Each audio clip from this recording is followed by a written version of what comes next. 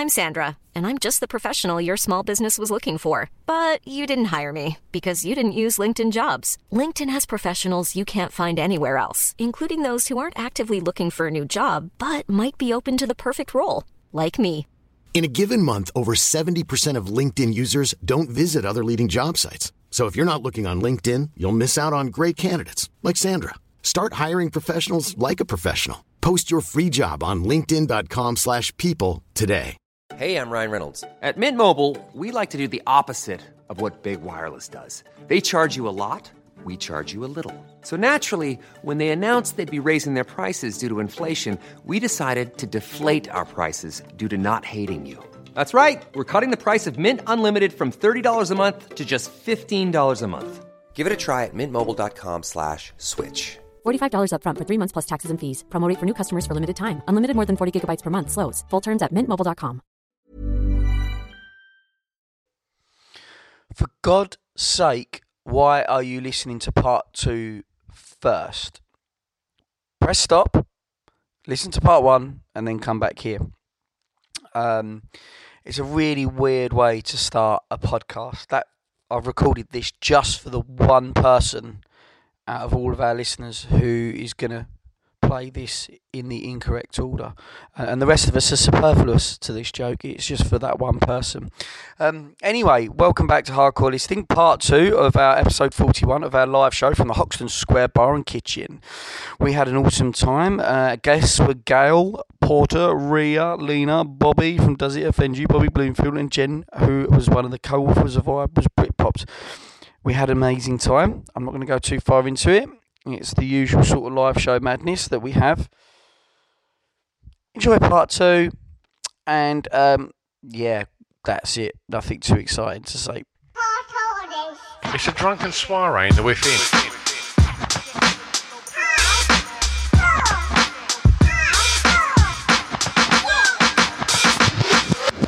Chris and Stu present Hardcore Listening, the podcast.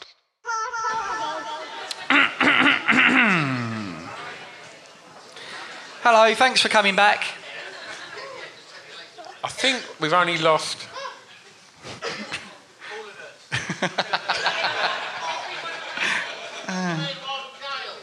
I think she's gone. Gal's done one. You having a good time? Oh, brilliant. Excellent. Brilliant. Is anyone staying afterwards for a few drinks? That's Chris asking, not Craig. Craig will be about 5:30.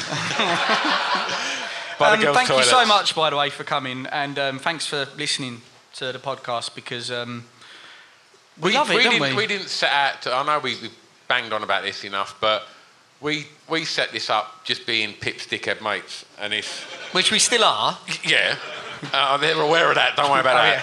Yeah. But yeah, it's so nice that it's grown, and you all chat with us on social media, and it's fucking brilliant. And you've all come from all over the place to come to London to watch me and him talk, which is amazing. Like, our egos are fucking out of control right now.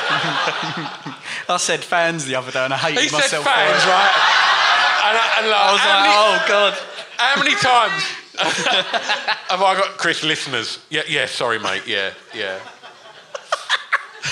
Sorry, I'm really sorry. How many beers you had? I've had 1.5. Yeah.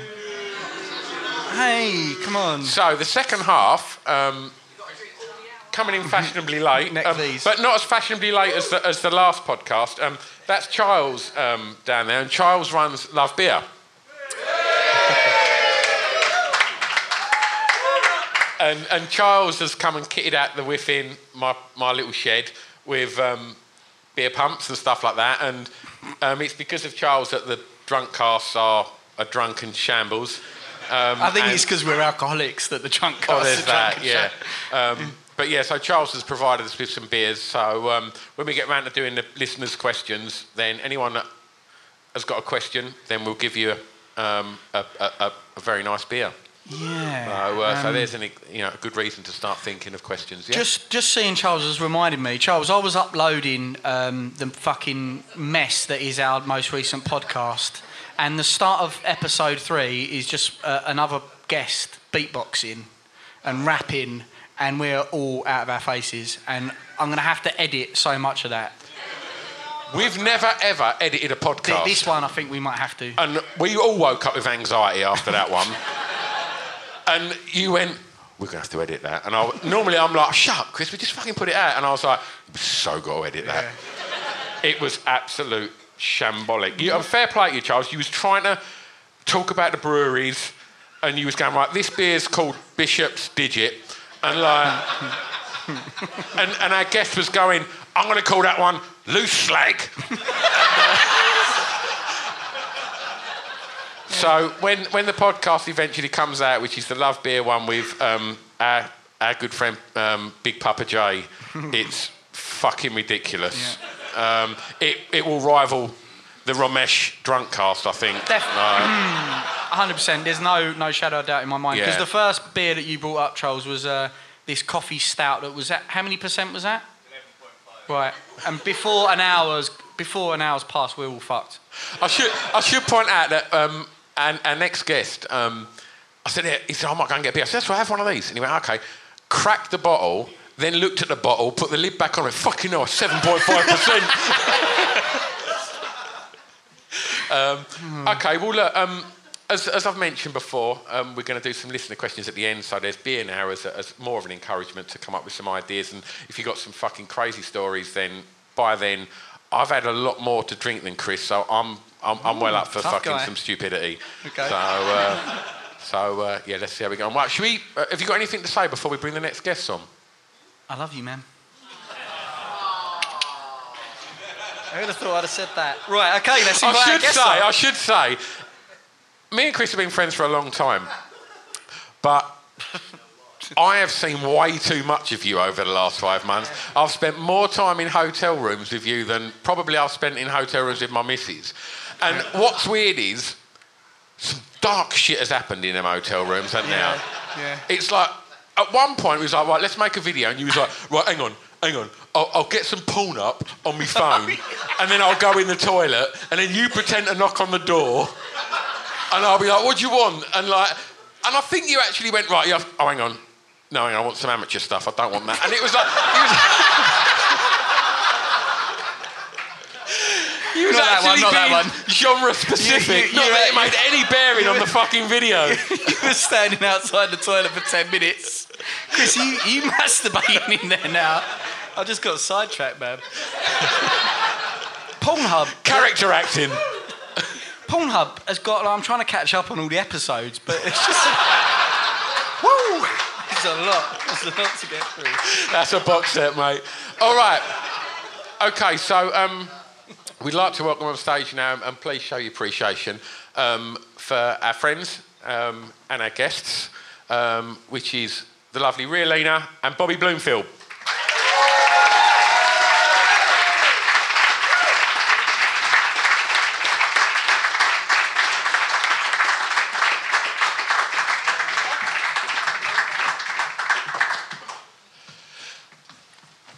How you doing, guys? Yeah. Ria, thanks for coming back. Pleasure. It's good to be comfortable on the sofa for once. Oh, yeah, because you was in that svelte velvet... I was in a prom dress that I just about fit into. You did good. Just. If you aren't aware of what we're talking about, if you weren't at the last live show or you've not listened to that episode, we was doing embarrassing moments, and Ria spoke about a high school prom in the States where no one wanted to take you, did they? It was in the Netherlands. Not that made a difference. They still didn't want to take me. But you had this dress that your mum had made for you? No, it was my mother's dress. So she'd had it from the 60s, and she just went, I said, I still want to go to prom. And so she went, well, here's a dress. And so I went in her dress.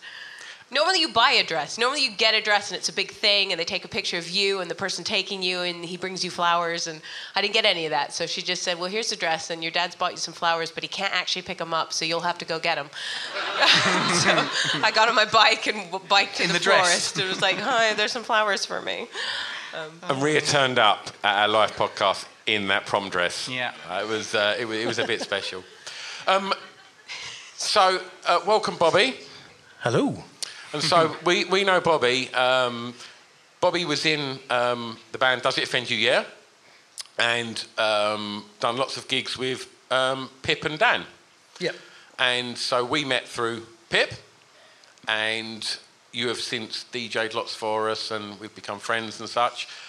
And before we sort of get on to bits and pieces, you now run a new venture called The Rattle. Yeah, so basically, you guys were talking a lot about the 90s earlier. And if you remember, not only was there Britpop, there was rave, there was acid house, there was gangster rap, there was all these amazing countercultural things going on. 2 secs, Bob. Really don't want to interrupt you there. Can everyone hear everything all right? Hello. Yeah, everyone's pretty loud. Everyone's loud Check enough, one. yeah? Does it need to come up at all? Everyone's cool. Shall I Brilliant. speak better? No. Someone said in the break that it was more precise. Robert, please. Okay. Go on. Sorry, Bob. Yeah, so there was all this countercultural stuff fighting against the evil in the world. And currently we've got maybe Ed Sheeran and Adele fighting against the evil in the world.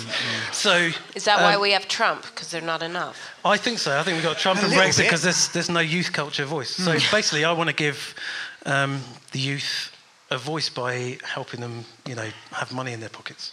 Dude, we've spoke about this so much, and that's a theme that has come up and up again and again with the different bands that we've had on, and the fact that how a lot of the, say, Britpop movement happened was in the scene and the environments that were available for these musicians. And because someone else had told us about what you was doing a while back. It might have been Russell Lissack, actually, from Block Party. Yep, so he's one of our mentors. Yeah. We've got amazing mentors. We've got like Imogen Heap, Russell Lissack, Foreign Beggars. How young is not young enough to be able to come and do a youth thing with you? So we're not age discriminatory. That one. Correct. That one. And we're also not genre specific as well. So whatever music you make, whatever music technology you make, you can come in and just experiment on making new ways of... you look at the festivals now, it's Red Hot Chili Peppers and Muse and Kasabian still. And it's like... Yeah. Hang on a minute. I guarantee at 3 p.m, Feeder are still on stage. Yeah, exactly. Exactly. Leave Feeder alone. But the lower half of the festival bills are the bands that are really exciting and young, but they all get dropped after one album. So that nobody's going to replace Muse. And Muse will be on Reading Festival until the end of fucking time. It's something that, as Chris said, we spoke about it so much that there is no longevity, there is no sort of long-term vision in record labels now that if you put an album out and it doesn't shift Adele-sized quantities, you ain't going to get a second album. And so when you look historically back at the kind of rock giants, and even up to Britpop probably being the last point in music where there was still an element of support that you would get a second album, nowadays, it just doesn't exist. It really doesn't. And that has killed, I won't say youth culture, but yeah. I think it has. The Independent and The Guardian both ran stories about the last important youth culture movement being New Rave, which is what I was part of. And that's tragic. It's like New Rave and grime were like 10 years ago. And that means... there are people turning 20 now who had no significant things happening in their teens. Like, whoa, that's bonkers. And that's the thing, that when we were speaking to Jen earlier, and Gal, about, and myself as well, the impact that the scenes, for me growing up in 89 was Manchester, in 92 was grunge, and in 95 was Britpop. They were 3 massive movements in music and fashion and culture, and it impacted throughout. Yeah. And I constantly say, is it because I'm just getting old? It's not. If you look at the way people dressed and what they were listening to in the 50s, the 60s, the 70s, the 80s and 90s, the last 20 years, people really haven't changed much. At one point, people had beards and then they didn't. Sorry, Pip. But I also think that it's become, when you look at, I mean, I know V Festival's just been told that it is no more, But when you look at festivals and you're talking about like headliners are still Chili Peppers and Muse, and it to me feels that like fashion as well. As a DJ, I used to watch people come through the doors of my clubs, and I could go metaler. I don't like the term grunger, indie kid, and Frenchman.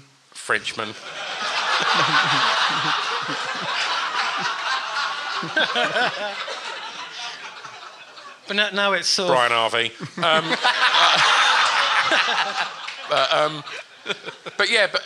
But to me now, like when we wanted clothes, we'd have to go to Camden Market and get the clothes that was, symbolic to what our scene was. But now there's a universal kind of top shop fashion that transcends all genres. So there is no specific movement. Everybody kind of looks the same.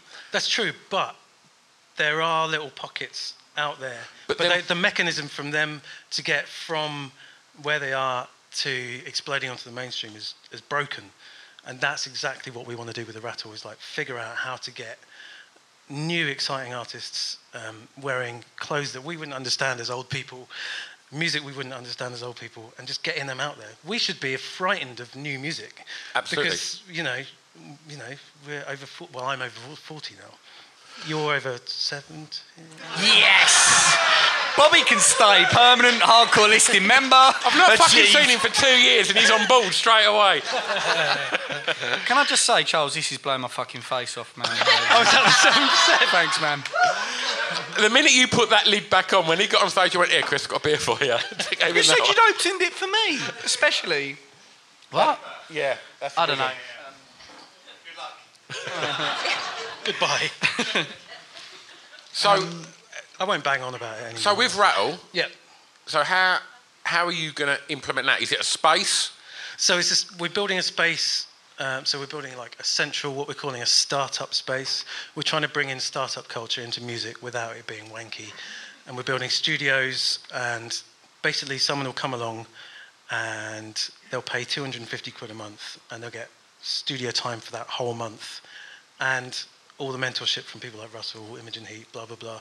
People from the BBC, people from the world of finance, entertainment, tech. And what we want to do is just figure out new ways of success outside of the old copyright music industry, which died about 10 years ago. And to explain to anyone that has never sort of looked into being in bands and being in studios, if £250 a month, you will pay £250 a day. Yep. For most studios, right? Yeah, so we just want to, the really hip word in startup is disrupt. So we want to completely disrupt the music industry. And people are starting to take notice. People are getting a little bit frightened. So when you was in Does It Offend You, yeah? Yep. Where did you, like, in regards to your relationship with your label, you were signed to a major, right? Yep. So... how did you see longevity in it? Like, what was your... Well, we were one of the last bands to get a traditional record deal. A 360 or...? No, before that. Right, okay. But, at our height, when we were travelling around the world, we had music on the Oscars, we had music on Fast and Furious. The most I ever made was about 15 grand. Interns at record labels start at 18 grand. So... it's all the wrong way around. Artists are what it's about. So we're trying to make artists the heart of the music industry again. Make artists founders of startups. And then labels can just, provide services. So what are your thoughts on things like Spotify?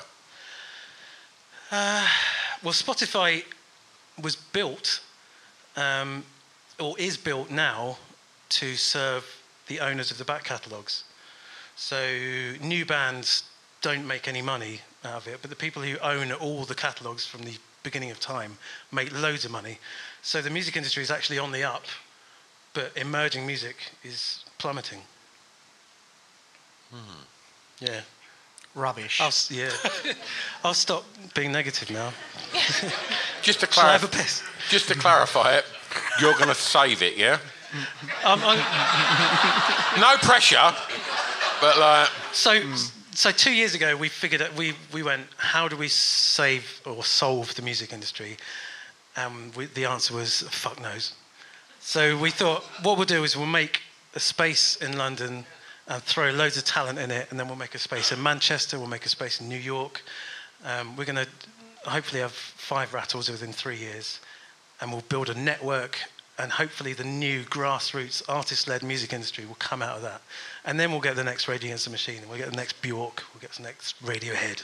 I think you need to put all these artists together. I think like to create that sort of pressure chamber, like Britpop was, when we've had different people on from Elastica and a variety of the other bands. They all knew each other, and I kind of think that needs to happen again. And if Rattle can do that, that's how punk happened. Punk had its own fanzines. It had, they all helped each other. They put out Maiden put out their own records, and we're trying to do that again, but genre non-specific. That's amazing, Bob. Yeah, really is good. Have you got like club nights planned? Because we're promoting. Look at you, fucking trying to get an angle on it. We nick a couple of quid out of them kids. Fucking Fagan over there. That's a good one. But I genuinely think that it's not only that, but where are these people being seen and where are people socialising? Because I think that's changed. Like when we used to even have house parties, there was always a certain person's house we used to go and have these crazy fucking parties at. And like 10 years later, when my friends' brothers and sisters were at the age we used to be at, they'd all be sat in the house doing nothing. Like their house parties were so bored and devoid of music, and we were like, Jesus Christ! Like this is how much the scene and, as you say, youth culture has changed. And I think that, nightclubs have taken a fucking massive hit. You've got Tinder. Why would you need a nightclub? I think it's all linked. Sorry, Bobby? You've got Tinder, so why would you need a nightclub? Why do you need to go out? Yeah. But there is a degree of that that's affected. There's a massive degree of that. There's a massive degree of that. Like, growing up in the dark ages... You never had any trouble pulling though, mate, did you? You never had any... mobile phones didn't exist when I was a kid. But, you historically, you went to a club because you wanted to hear new music and you wanted to meet girls, and you wanted to drink beer. But nowadays... You can literally buy a case of beer for like 8 quid. You can meet girls on Tinder, and you haven't got to go to a club to hear new music. You just go on Spotify. Well, there is no real push for that, no quest for new music either, because of what Bobby's saying as well. Because they're just regurgitating what is profitable. Yeah, so businesses make money, and the way businesses often make money is not taking a risk. And so then why take a risk on new music? So then you homogenise the music to make it sound like what was selling well. And then all you get is, as one of our buddies, Aaron, is here, one of his mates, Dave, says if there's only shit on the menu, you're only going to buy shit. And I think that the thing is with a lot of that mainstream music is, it's not terrible. I don't think it shouldn't exist, each their own. But there's just too much of it. Yeah. And that's because that's where the money's at. Can I just clarify at this point, why is Aaron going to a shop that only sells shit? Aaron, jump up, mate. You can answer that one. Yeah. I don't really want to talk about the shit that's on offer when I'm sitting up here trying to do a podcast. Right, so is there any kind of like parallels between musicians? Obviously, I'm going to try and pull this back to being about London, and obviously I know that the Rattle's going to start in London, but for me, when I was trying to establish myself either doing the clubs or doing bands, it was like, go to London, got to go to London.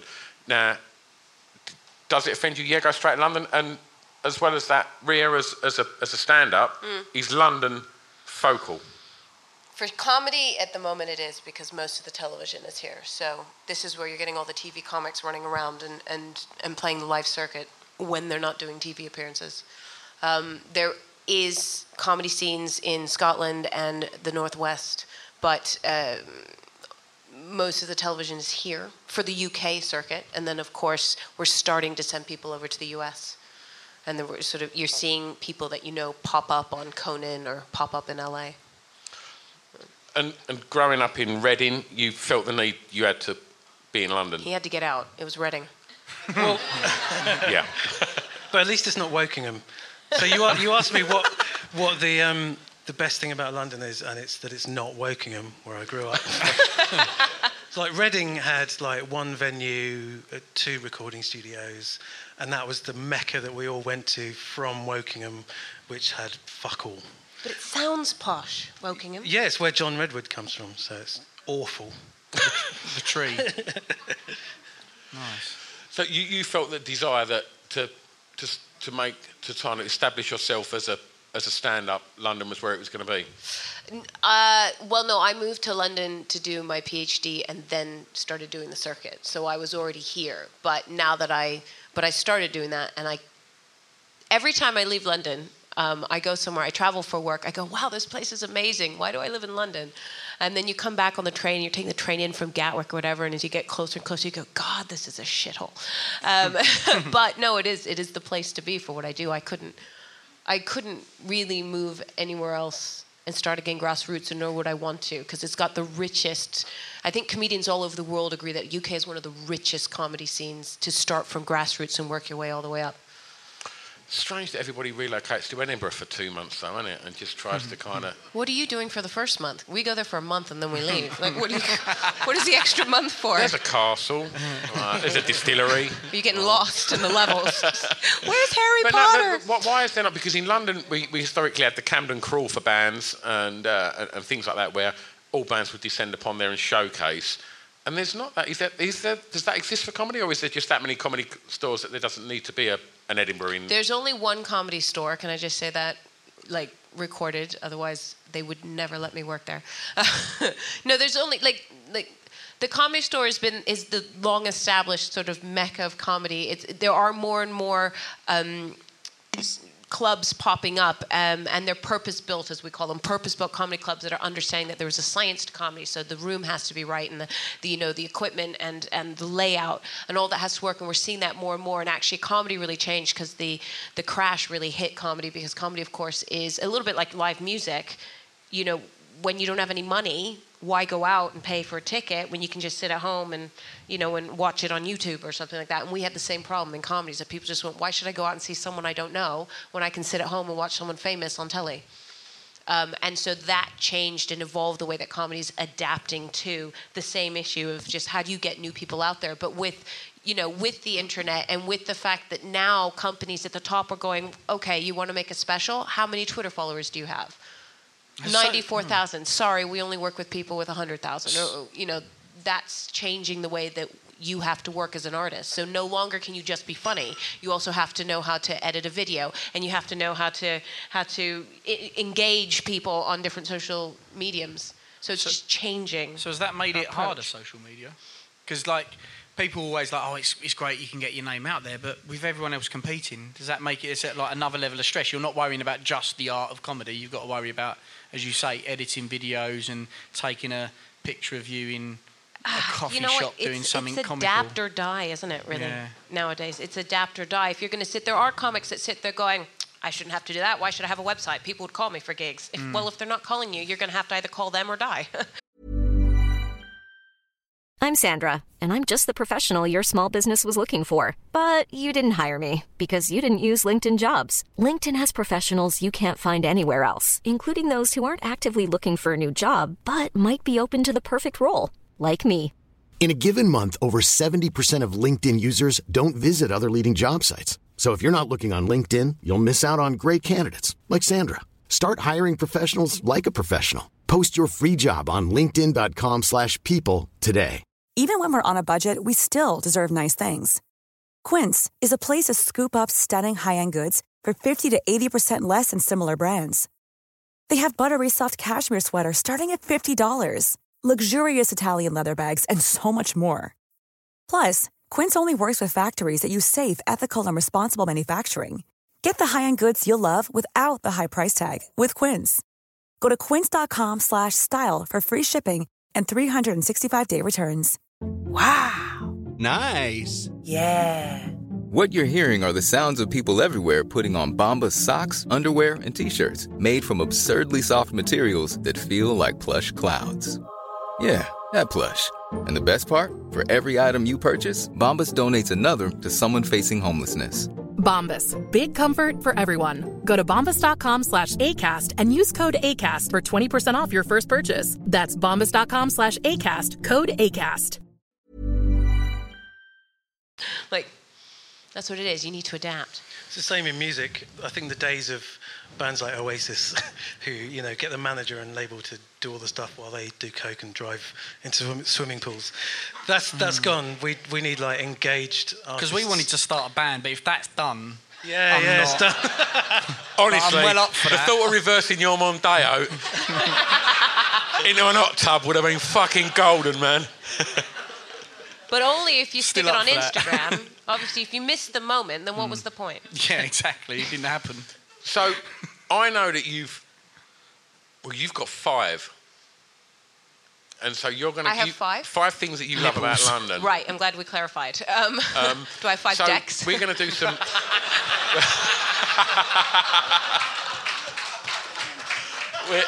we're going to do some stuff that you guys like about London. Should also point out, midway through your poignant chat about 2 minutes ago, someone dropped a glass over there, and the restraint I showed from being Essex and going, was ridiculous. A little bit of me died inside there. Okay, so do you want to start with some... I don't know if we're going to have time for all 5, so right. Let's get 3 choice ones.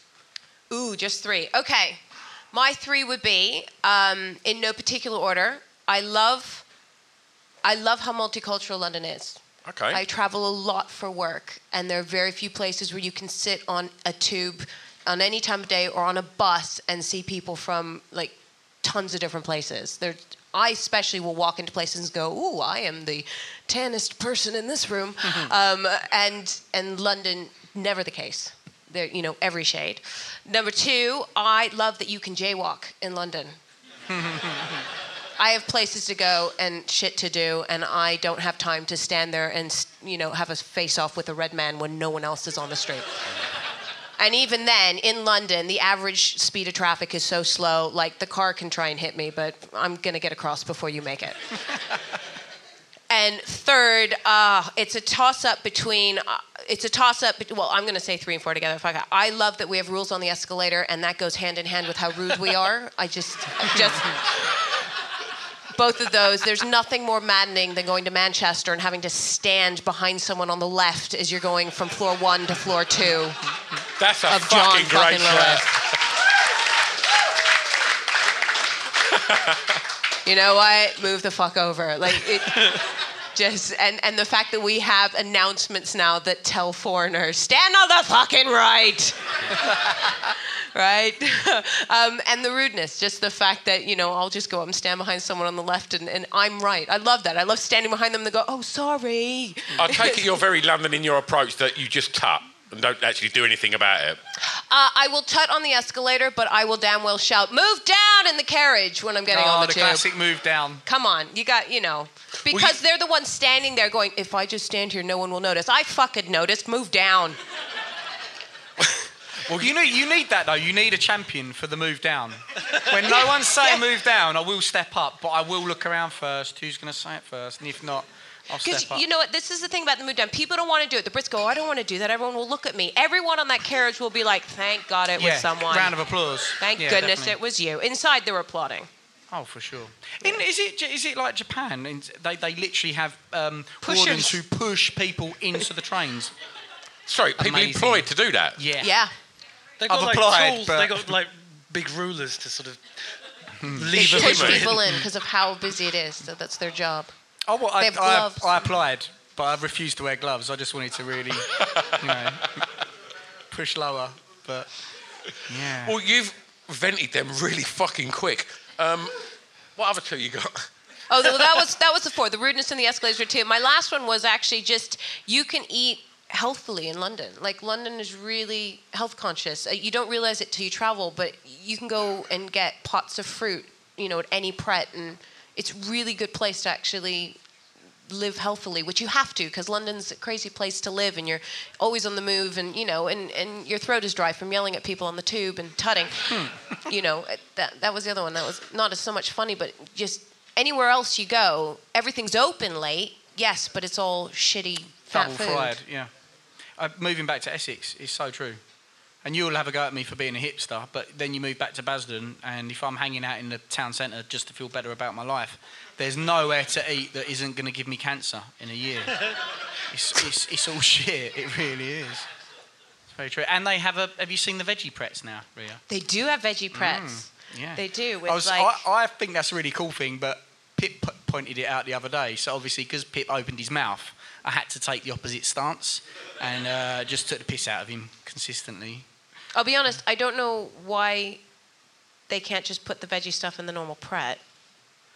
I mean, there is vegetarian stuff in Pret, right? They don't, like, apples don't Like, it's come not with helping bacon. the vegan and the... I assume. Brilliant. I love your vegetarian alternative is an apple. Craig's Pret coming to Basildon. Come to Eastgate soon. She's just going to have cider, and you'll be like, it's made from apples. We'll have apples on a twirl. Before we go, have you got some things about London, Bob? Well, first on the list was the multicultural thing, 'cause, you know, we voted the right way in Brexit, but that's the rest. That's the end of my political rant. The other thing is, there's absolutely no fucking excuse to be bored in London. So there's true. something for everyone, no matter what your kink is, or what music you like, or what interests you. Mate, I guess that is the thing I miss most about London. Other than my mates, is the fact that you just can do stuff in London every night. If you want to do something fun, you can. And there's so many places out there, people who are entrepreneurs doing different experiences, whether or not that is food, like Jen was saying earlier, or no, it's just food. That's all. Well, that's apples. That's what I was. That was going to be mine. And it sounds a bit wanky, but it is just that. You said that maybe 5 times this episode, so I'm looking forward to hearing that back. It is that opportunity for creativity, which you don't really get where we're from. You know, you have to make it, but there's not a hub for it, so to speak. There's not encouragement for it. Whereas I think just walking in here this evening, like just out there was 2 independent magazines on the side, and I just think there's 2 independent magazines that are set up by someone that has probably gambled a bit to get that published, and within that they're going to be talking about aspiring artists, musicians, writers, and you know there's only small pockets of that in your bigger cities like Manchester and Edinburgh and such, where they do focus on that, and unfortunately where we're from there isn't a big focal point for that, and like you say, there's only X amount of places that you can go where you're going to be around like-minded people that do want to do something within the arts and try and establish themselves and be encouraged. Possibly the most sensible thing I've ever said. Well done, Stu. Well done, mate. In terms of best things about London, you're all wrong, by the way. Oh, you're going to talk about the fucking alien experience, aren't you? You are, aren't you? Yeah, a little bit. Fuck. Do you know sake. that's the same people who did the zombie mall? Yeah, because you know what? This is so fucking weird, right? So we just done the Z zombie events thing, yeah? And so we couldn't really talk to Bob too much when he got here. And even though I haven't seen him for 2 years, I was like, all right, Bob, yeah, what have you been up to? Yeah, don't say anything. We're doing a podcast. Can't talk about anything until we're on here. Bob was one of the first fucking zombies at Z events. Was it Bobo? I was the clown zombie, yeah. Clown zombie. There weren't a clown zombie when we was there, but they run really fast. With them big shoes, not just fuck with you. Yeah, I've actually had to have a knee operation, and I think I need a back operation since Z events. Yeah. No way. There's a lot of falling over and falling downstairs, people screaming at you, and you're screaming back at them. It's amazing. But do you have special insurance for that? Like, don't they have to cover you for doing that kind of job? Probably. And I'll tell you what, if you haven't listened to it, then I mean, what I will say, do listen to it if you like Chris being horrible to me, because Pip's horrible to me, and my wife's on that one. She's being horrible to me as well. So, like, when you deserved it, you so deserved it. Like you said, Beastie Boys for Brit bands. You were going on about fucking the Lost Boys for zombie movies, wasn't you? No, I said Dusk Till Dawn, and then you went, that's not a zombie film, and that's when I crossed Lost Boys off my list as well. Oh shit! So Alien. I think Wait it was a minute. called Well, Alien how are War. you confusing vampires and zombies? Do you keep your eyes shut the entire movie and just listen to the screams? I don't pay attention to stuff. I'm not that good at it. Yeah. But I just got all excited when we was talking about horror films, and I was like, "Oh, Lost Boys," and I wrote it down, and I just thought, "Oh, Dust Till Dawn," and then yeah. I don't know how we're mates. What about those sort of Nazi wolves in American Werewolf? Are they zombies? They're kind of zombie-like. That's a fucking good chat because we've spoke about it. That's my favourite horror film. Yep. And that scene is the most horrific scene in any horror film ever. Definitely. When them Nazi zombies come through that window and obliterate that family, it's fucking evil. It's especially bad because they're sitting there watching the Muppets. And Muppets, it's all really yeah. lovely. Oh, what a fucking film. Yeah. Okay, so... We've not covered Alien War, by the way. We've Right, I knew you wanted to talk about this. Let's just get it out. Get it out there. It's closed now, but that was run by Z Events, was it? Yep. Oh, man. Same people. Did anyone go to Alien War? Is this... I'm just talking to it. Thanks, man. Ryan, is that you? Riker there. Thanks, mate. Here's the fucking shit that was. You just... You'd go in and there'd be a guy dressed up in a full-blown alien suit and they'd chase you around for like 20, 25 minutes. The end. What else do you want to know? What do you want to know? Yeah, but they didn't need to chase you, did they? I ran at them. Because you went every fucking week. Most people go once and tick that box. You went every week, and when the alien appeared, what did you do? Throw myself at them. There you go. I mean, we exaggerate. I did that 3 times. Yeah. But that's probably 3 times more than everyone else did. Then you got asked to not come back, right? No, we're cool. We've taken my money, I think. Yeah. I was kind of young as well, and I didn't do it every week. I'd wait 6 months, change my identity, go back in there. That's exactly what he done after he walked around Duke's nightclub with his erection poking out of his flyers. Gave it 6 months, put his mate's coat on and went straight back in the dorm and didn't know who he was. Oh, what was that first drunk cast, was it, that story? Yeah, that was the first ever drunk cast. Has anyone heard that? Are you laughing? Oh, fuck. I'm so glad my parents don't listen to any of these, because they would just be like, they'd divorce me, I think. Yeah. Okay, well, look, Ria's got to get on a train. I do have to get on a train. So I just so we're clear, your favourite thing about London no longer exists. Actually, it's Fabric, which nearly no longer existed. Fabric would be my number one. Ooh, yeah. For certain. I was thinking about this, and I remember being about 10 and going on a school trip, not to Fabric. I don't know how to start lying. That's a fucking And we were raving, and I met the DJs. Teacher had his shirt off, glow sticks. It's fucking awesome. All the Skittles were white. The first time I went to London that I really solidly remember, I was blown away by how big it was and intimidating in a way. And then 18, 19, I think I first went to Fabric, and I was blown away by the size of it. I thought it was insane. There was 3 rooms there. You guys have all mentioned it. The mixture of people who were there was awesome. It was in dark rooms. Although it was a cool layout, it was very dark because it wasn't about what people were wearing. It was all about the music. And then the music, you had a true players room. I used to love drum and bass and jungle. The main room had a fucking... It's still going. It's just they probably won't let me in anymore. The floor moved. Give it 6 months. It wasn't completely solid how they'd set up the sound system, so the floor vibrated. It was insane, man. I loved it. For me, it wasn't just that. It was the fact that they did a Fabric Live CD, which was awesome, and even the artwork for the flyers. They used to do posters from all different artists. It's for me, it embodies all the things that I loved about London. So Fabric would be it, and then Alien War. Rest. R.I.P. And I'll throw in, just while we're talking about immersive experiences and things like that, Secret Cinema is one of my favourite things about London. I think Secret Cinema is absolutely fucking amazing. Every single one I've been to, I've walked out of there just going, that was the most incredible thing I've ever fucking been to. So... I've never gone, but I've had 2 tickets for the same thing, which was the Star Wars one, which I was so excited. And Did you go, Bob? Yeah, I couldn't make both times, so I lost. How much were the tickets? 75, 150 quid. Yeah. So I'm 40, so I'm the exact perfect age for that, and I was crying for the whole thing. Oh, man. I met Chewbacca. Oh my God, there's C-3PO. I played cards with Lando Calrissian. What? Like, it was fucking amazing. My missus got kidnapped by 2 stormtroopers. So she says.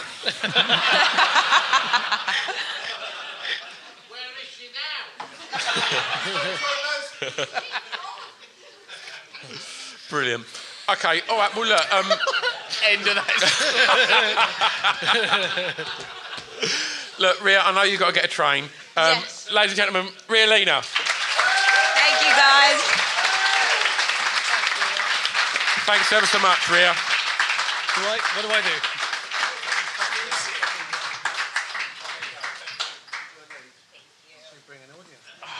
Bob, you can stay there, mate.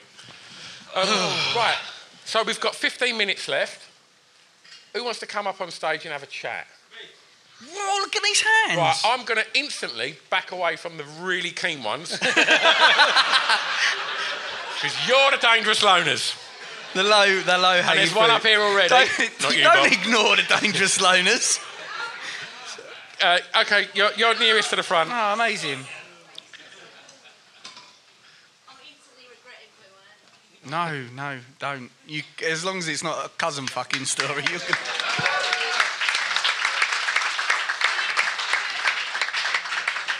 Okay, so this is Lauren. Right, you've got to speak into the mic, Lauren. Right, you comfy? Yes. Right, okay. Do you want a beer? No, I've got... yeah, I do, yeah. All right. Good girl. Bob, can I... That's the spirit. A bottle opener. Oh! Someone was in a rock and roll band. Okay, right. What's happening? You got a story? You got a question? What you got? I've got a story. Right. But now I think it's going to be rubbish. Get it out, come on. All right, so I'm originally from Thurrock. Oh, okay. Yes.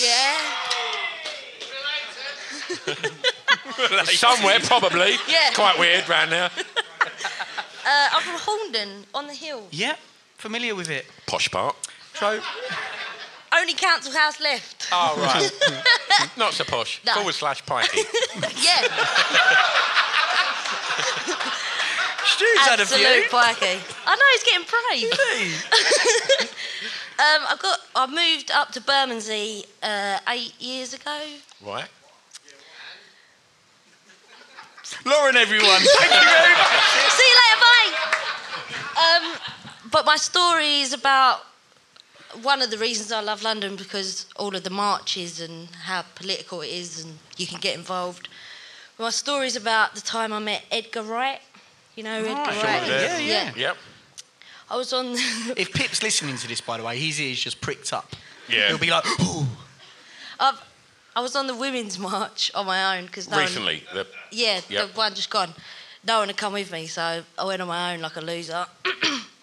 And I was walking along, and all of a sudden I just saw like a man, which there wasn't a lot, so I was like, oh, that looked like Edgar Wright. And I'm a major movie buff, so I was like, oh, I'm going to follow him. So I've legged it. That does make you a stalker, Lauren. What did not a I movie just say? buff. The one that put their hand up first is a dangerous loner. Don't get confused. I'm a massive movie buff, so I collected his hair every time he molted. Parked my car outside his house. I wanted to stroke his face. No, so I followed him, and then he was taking pictures of the march, so he jumped up on this side. So I was like, yeah, I'm going to jump up. So then I jumped up after him, and then he jumped down. But by this point, I was like, it's not worth it. Just sweating out. And then he literally went back across the march. I was like, yes, I'm going to get him. So then I'm walking up behind him. Security. Lauren, this is permissible as evidence. I told you. And then I got to that point where he was there, and I was thinking, well, what do I fucking do now I'm here? So I tapped on his shoulder, and I was like... I can smell you. And I went, you're Edgar Wright. And he was like, yeah. And I was like, I really love you, all your films, and me and my husband, we watch all the films, and we really like Spaced, and we think you're great. And he was like, excellent. And I was like, can I have a picture with you? Because he's not gonna believe it. And he was like, yeah, but can we keep walking? So I was like, yeah, it's fine. But at the time, when my phone breaks, it's like a Sony Xperia phone. When it breaks, rather than get the phone, the screen fixed, it costs loads of money, and I'm a pikey. You can actually click in a computer mouse. What? You're doing this in front of him. So So I was like, can I have a photo, please? And he was like, yeah. So then I pull out this mouse.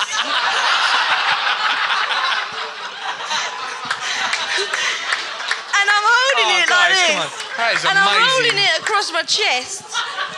Like this. And he goes, what the fuck is that? And I was like, I use it to control my phone because it's smashed. And he was like, take the photo. So I took the photo and then he left. That's it. Amazing. Fucking hell. Lauren, well done.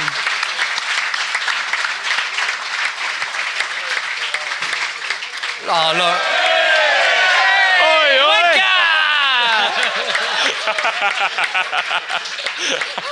Lauren, that was amazing. Oh, I can't believe you stood in front of Edgar Wright rolling a mouse over your boobs. That's amazing. You met any faces in London? Yes, I have. Go on then. Rolf Harris. How old was you? I met him as well. I met really warm hands. Yeah, I bet. I met Rolf Harris in Tottenham Court Road, and I had a T-shirt on that had the word twat written on it. And I literally walked past and I heard and I was like, fucking hell, it's Rolf Harris. And it was cool. I like Rolf Harris then. He was great. Yeah. It all went a bit sour. And there's one of our buddies in the audience who was broken where Tom Bowers, he was broken when it came out about Rolf Harris. He just kept on going, he's not Rolf. I could feel his pain, man. It was rough. The kind of weirdest one was years and years ago, and I was playing a gig at the Rock Garden in Covent Garden in the kind of mid-90s. And what we used to do was I had a megaphone, and so I'd walk out into Covent Garden, and we'd all be dressed up for our stage attire, which was chaotic, shambolic shit for our band. And we would literally just walk around London with this megaphone, trying to get people into our gigs. And I spotted Bill Oddie. And I was like, fucking Bill Oddie. So I've just kind of gone like that, right out across fucking Covent Garden. And he's looked round, and there's 9 blokes dressed in like furry trousers and fucking all sorts of weird shit. And we've gone like, Bill Oddie, through this megaphone. And he's just fucking run. And so rather than think, give him his space, I was like, run! And so we've run after him. Stop, Bill! Like through this megaphone, constantly in a fucking rammed Covent Garden. Now everyone's going, oh, it's fucking Bill Oddie from the Goodies. So there's other people getting involved. It was like the fucking, when Rocky goes for a run and all the kids are following. And I'm like, running after Bill Oddie, and we literally, in the end, like, the geezer must have been about 60, he was fucked. And he stopped, and I've just gone, oh, mate, I fucking love the Goodies. And he just went, mate, fuck off. And like...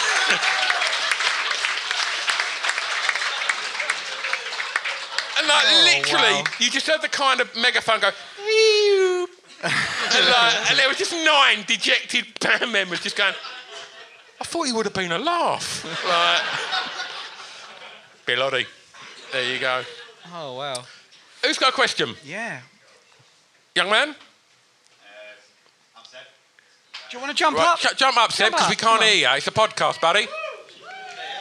Yeah. Straight up on the seat there, yeah. Up, whip your top off.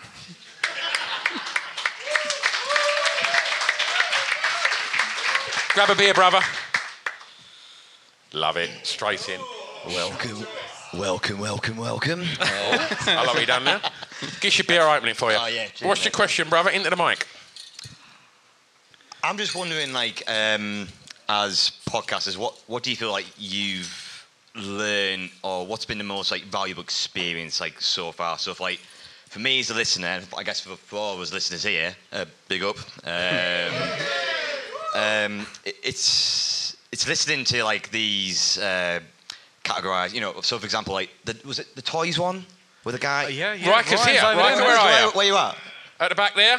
Riker. Hello, Gate crashed. I just thought it was just really fascinating. Like, I don't know anything about 1980s toys and stuff, but it was just like, it was the shit. It was like, wow, this guy's done so much research and stuff into what he's done. And then who was the was it a DJ? He did his film soundtracks. Mark Moore from S Express.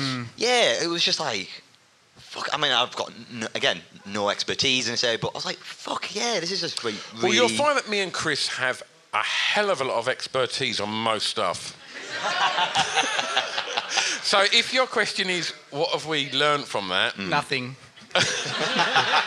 We've generally learnt what people have said to us because we don't know shit. Yeah, and the audio recordings, you probably know that we've learned nothing as well. I mean, they've got slightly better, but apart from that, we are still fucking amateurish, and we kind of try not to go too far professional because we just want it to be normal. And it's weird because like when people give us our top fives, we want to know them kind of in advance, but that's not to be able to completely swat up on it. So when they start saying, like particularly Mark Moore from S Express, that's a really good example, that one. Out there, that it was like I wanted to look at it a little bit so I could contribute, but I didn't want to be sat there going, oh I know Cerrone and I know all these amazing songs, because it's part of the enjoyment of when people come on that they can talk about their passion and get into it, and that's the cool thing. When people get super fucking niche, that's really cool. Like Ed Skrein did it with Thug Tears, didn't he? Yeah. And he was, he did like hip hop gangster thugs rapping about "I love you, brother, but I'm gonna kick your ass." But what's weird is like you say that, but like even with things that it's easy to get, like when Mark, when Mark Morris said he was going to do film scores, we was expecting fucking Blink-182 from American Pie, and he went in on was we? 1967. I'm not part of that. 1967 French erotica. Yeah. Like, and he was so passionate about it that it was. I felt. Oh, I don't know what you thought, but I thought it was infectious, and it was just a really good listen. And that's definitely something that I think. Every time we do this, we're not professional. We're never going to try and be professional because we're not capable of it. Number one, we're not capable. We can't plan very well. But what we've generally found... That was yesterday. Yeah. and I've only highlighted the bits where I'm being horrible to you. True that. But the one thing which I think we'll probably finish on now, because it is half past, I think the one thing we've really taken from it is when we get, and it's going to sound a bit tacky because we're closing now, but when we get you listeners, not fans... messaging us saying when you say things like, do you know what, it's quite weird, I was at work today, I listened to it and I just kind of felt like I was down a pub with my mates. That's what we wanted it to be. Like for me personally, I feel like I'm too stoned to talk. I'm just there like, wow, these guys are talking about this shit here, but I can't say anything because you guys are not there with me. But this is now my reality. I got you guys right here. That's you're inside the podcast. and on a quick conclusion, I just think like what makes it great is that the benefits of podcasts. I was travelling all over the world the past year, and I was listening to you guys, and I think for listeners here, I think it's fair to say we all have some shit days sometimes, but there's no better feeling than you fucking pricks just talking absolute shit. I don't think we could ever... I mean, that's got to be the perfect way to finish, right? Look, what we're saying, Harry, is... thank you so much for coming today, and I hope you've had a really nice time, and we absolutely adore you for making the effort and downloading and listening and chatting and stuff like that, and it's really kind of you, so thank you ever so much. And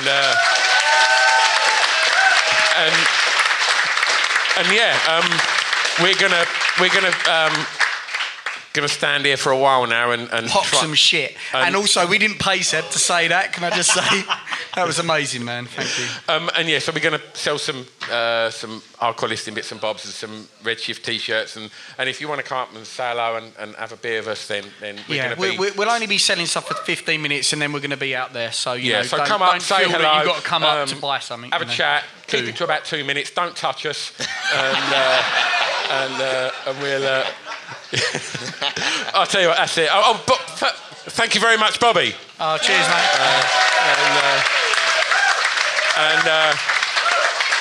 Right, look, it feels like it's 11 o'clock at night, but it's fucking 4:30 on a Saturday afternoon. Let's go get fucking smashed, yeah? Yeah!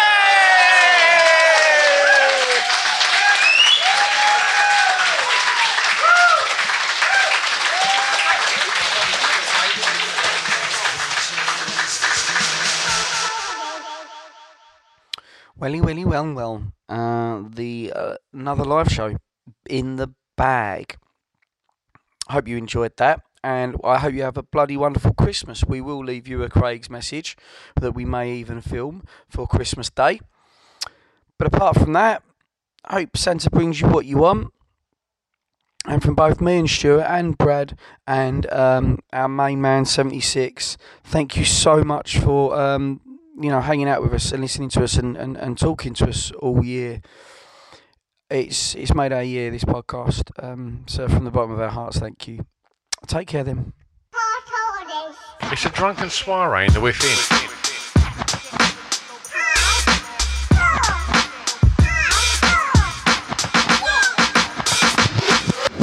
Chris and Stu present Hardcore Listing, the podcast.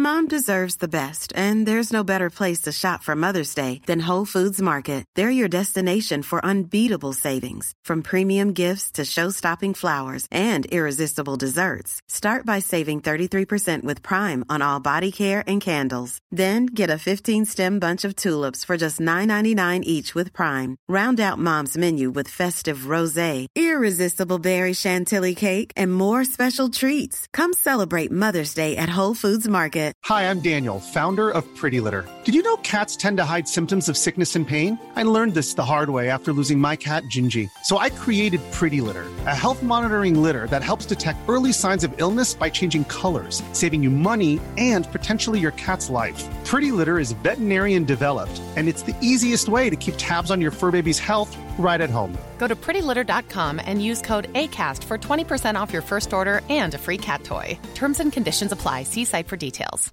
Hey, it's Paige DeSorbo from Giggly Squad. High quality fashion without the price tag. Say hello to Quince.